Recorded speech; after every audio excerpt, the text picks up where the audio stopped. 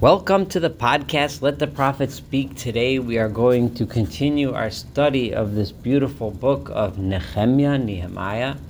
We are about to study chapter 6.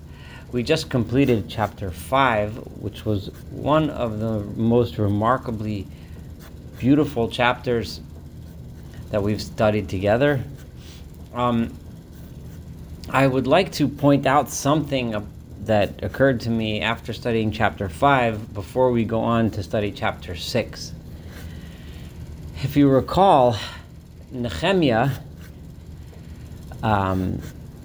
way back in the beginning of this book, in chapter 1, Nehemiah had to approach who was the man who was then the most powerful leader of the time, and that was the king Artaxerxes, or Artaxerxes. And if you remember, Nehemiah had to approach him to ask permission to go to Jerusalem and rebuild and strengthen the community, the Judean community in Jerusalem. And at the time, Nehemiah was a high-up official. He was in charge of serving the king's drinks, which was a very high-up position in those days. And despite his high position, Nehemiah prayed for 3 months and waited for the exact right moment where he can approach the king, when the king was in the right mood, when he was bringing him wine, and when he was able to ask him. And when he approached the king, he again prayed to God, and so on, because of the incredible fear that was imposed upon him by the king's court and the king's presence. This was the paradigm of leadership in those days. In those days, a leader was one who exercised fear and power over others.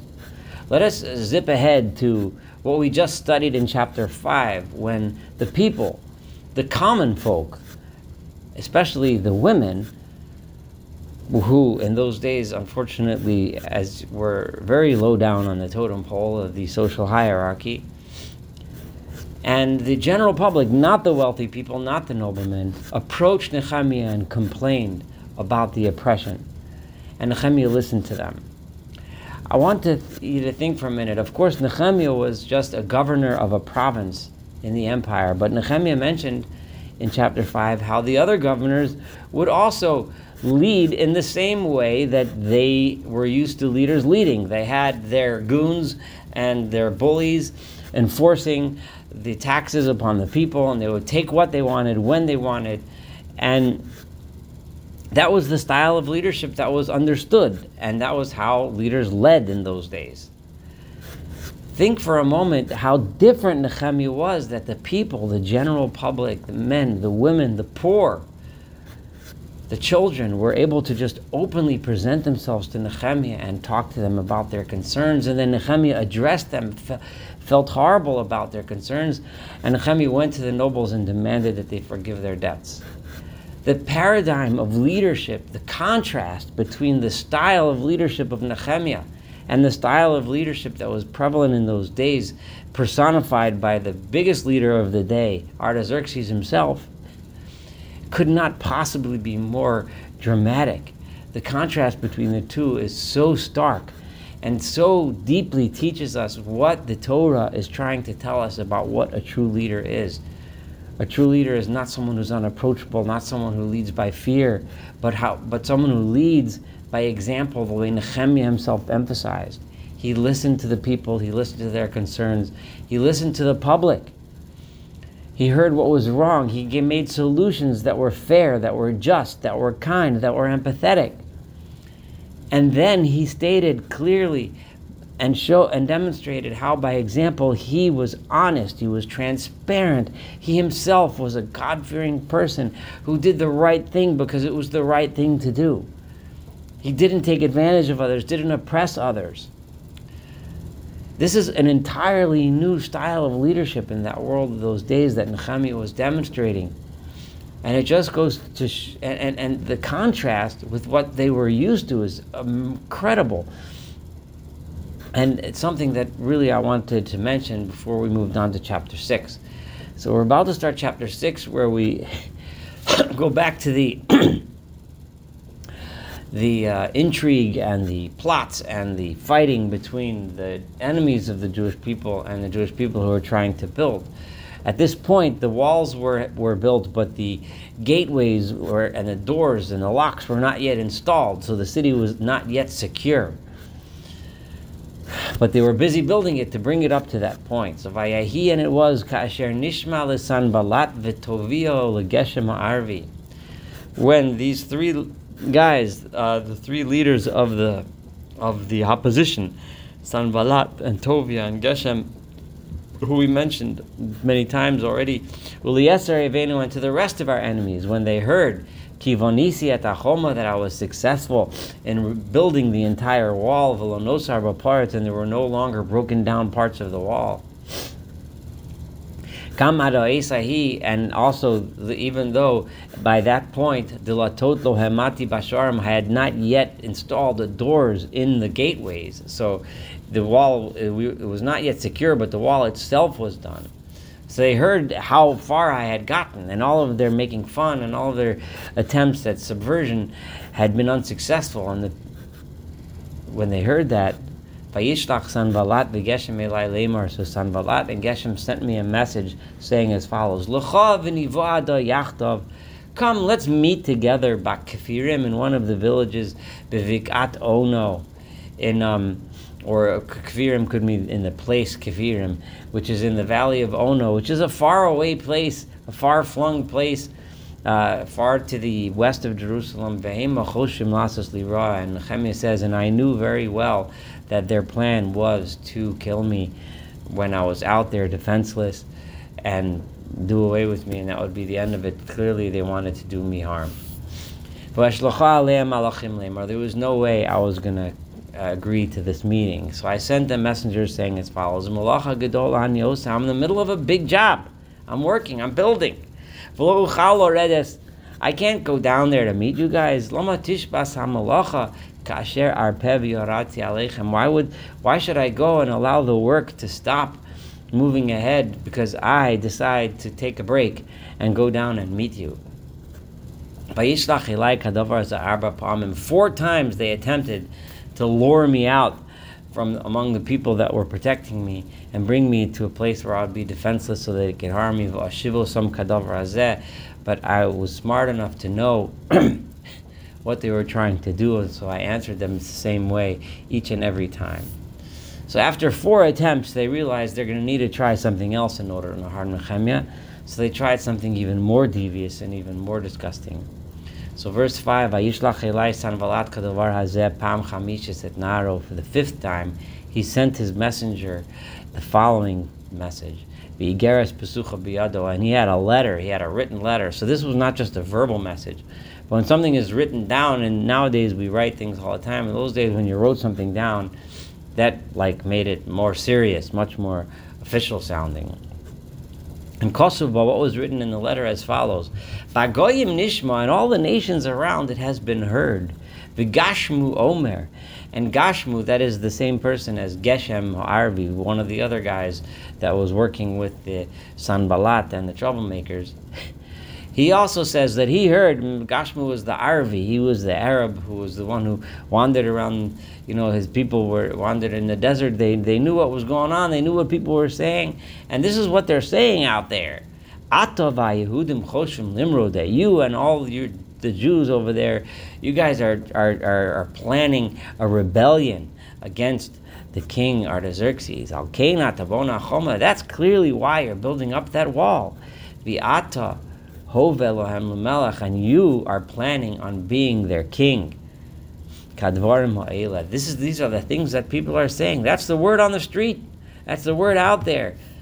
V'gam neviim ha'emarata. And not only that, the word is that you've even appointed yourself some prophets to stand near you, l'kro alecha, to call out in the streets regarding you, b'Yerushalayim in Jerusalem, Lemar, Melech b'Yehuda, there is a new king in Judea. V'yato yisham al melech, and now you know this is going to be heard by the king. This ain't going to just hang around without any consequences. Kadvar ma'ela, these types of things. V'yato l'chav v'nivatza yachtaf. And now let's make a plan. Let's do something.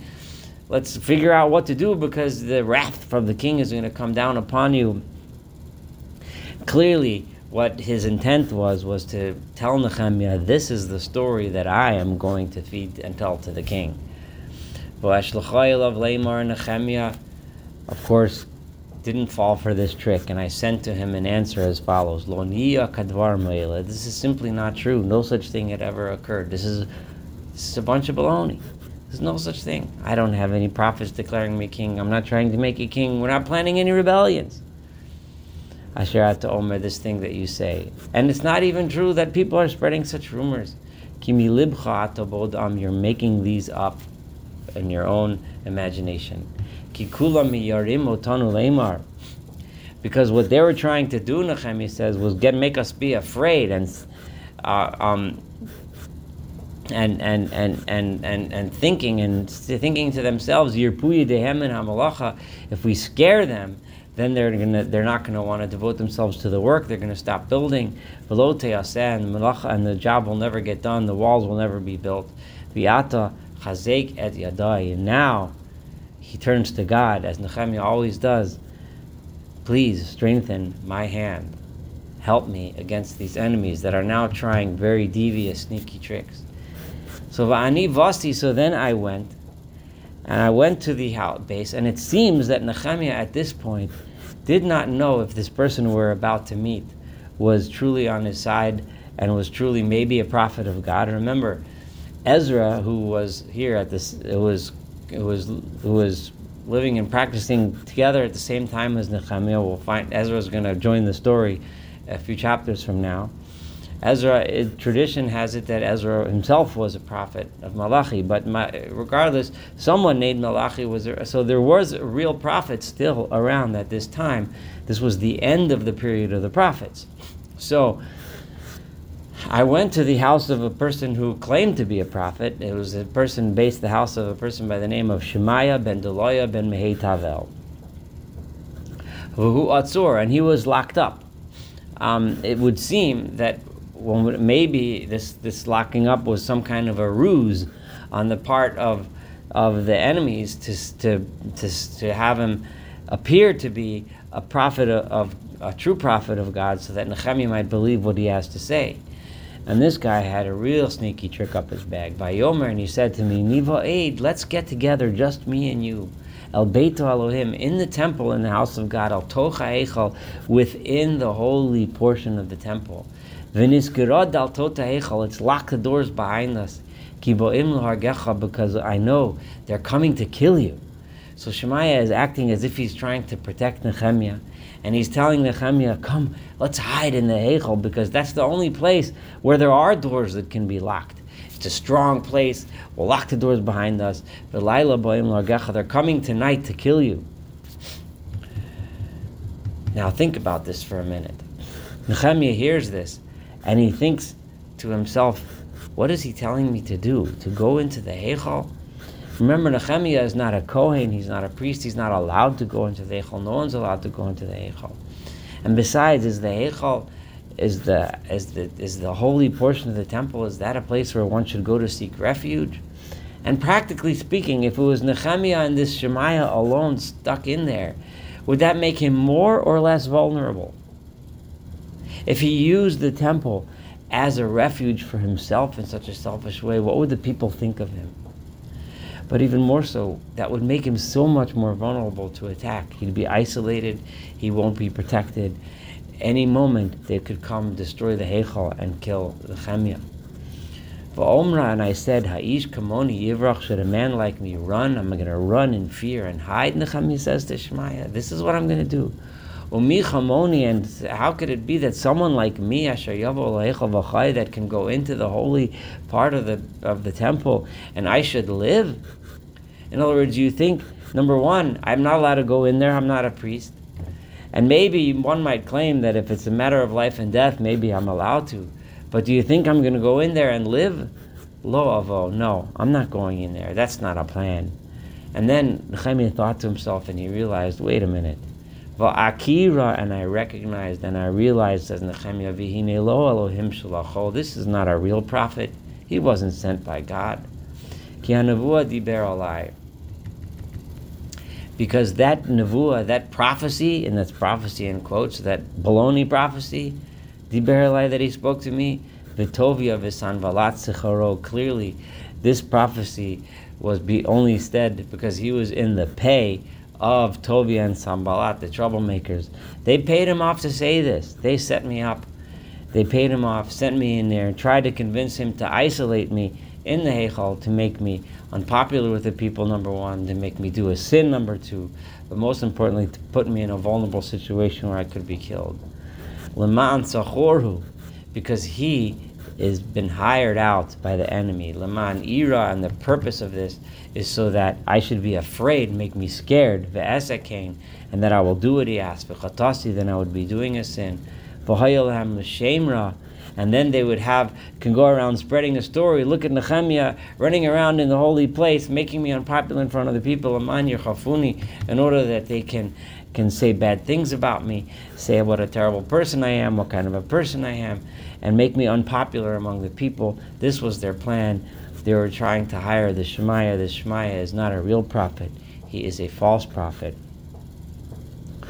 So then Nehemiah turns to God and says in verse 14, Zachra Elohai litovia ulusanvalat kemasav Eila. God, my God, remember what Tovia and Sanballat are doing, the way they are acting. V'gam lino Adya Hanavia, there's also another false prophetess, a woman who's walking around saying prophecies that are also harming me and harming my mission to rebuild Yerushalayim. Eliezer Hanaviyim, and the other prophets running around. All these prophets running around that are saying all these things, they're making trouble. Asher hayu miyarim osi. They're trying to say these things because they want to make me afraid, they want to make me scared, they want to make me doubt myself. Miyarim osi. They want to make me doubt myself. Atishlam hachoma. I ignored them and I continued my job, which was to build the walls of Jerusalem. And the walls were completed be'esrim v'chamisha le'elul, on the 25th day of the month of Elul, l'chamishimu shnayim yom. After 52 days of working on the walls, we completed them, meaning that I completed the doors, everything. The city was now secure because I did not allow them to weaken me and stop me from my work.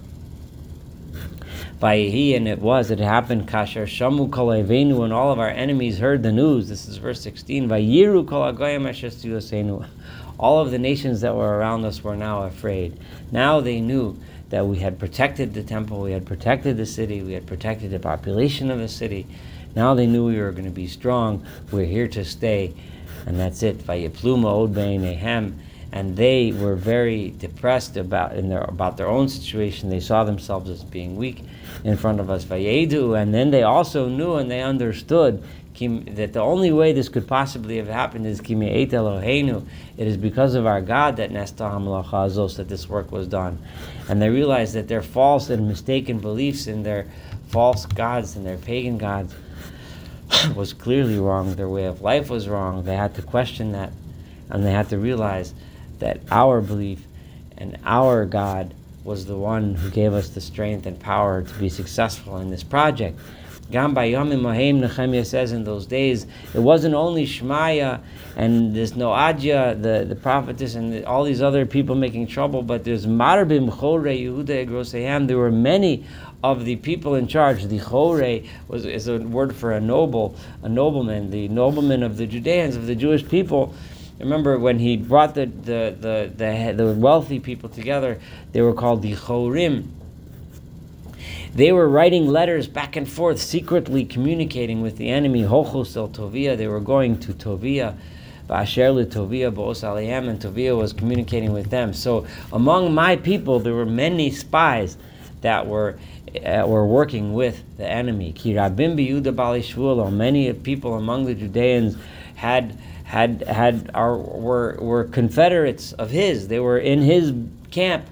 They were together with the enemy, because Tovia was an Ammoni. The Ammoni are very ethnically and linguistically and culturally closely related to the to Yehuda, to the Judeans. They had a very similar language, for similar cultures and customs, and he may even have had some sort of a conversion. I don't know if it'd be a formal one, but some sort of a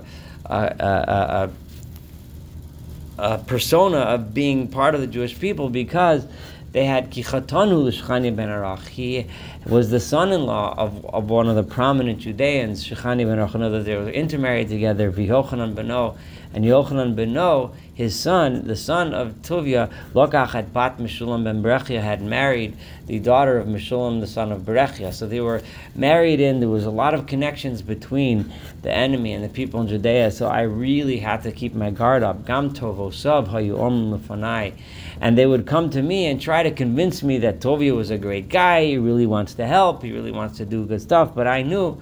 And they would also, when I had secrets to tell, I had to be really careful because they would bring my plans out to him, to Tovia. So I really had to watch my back.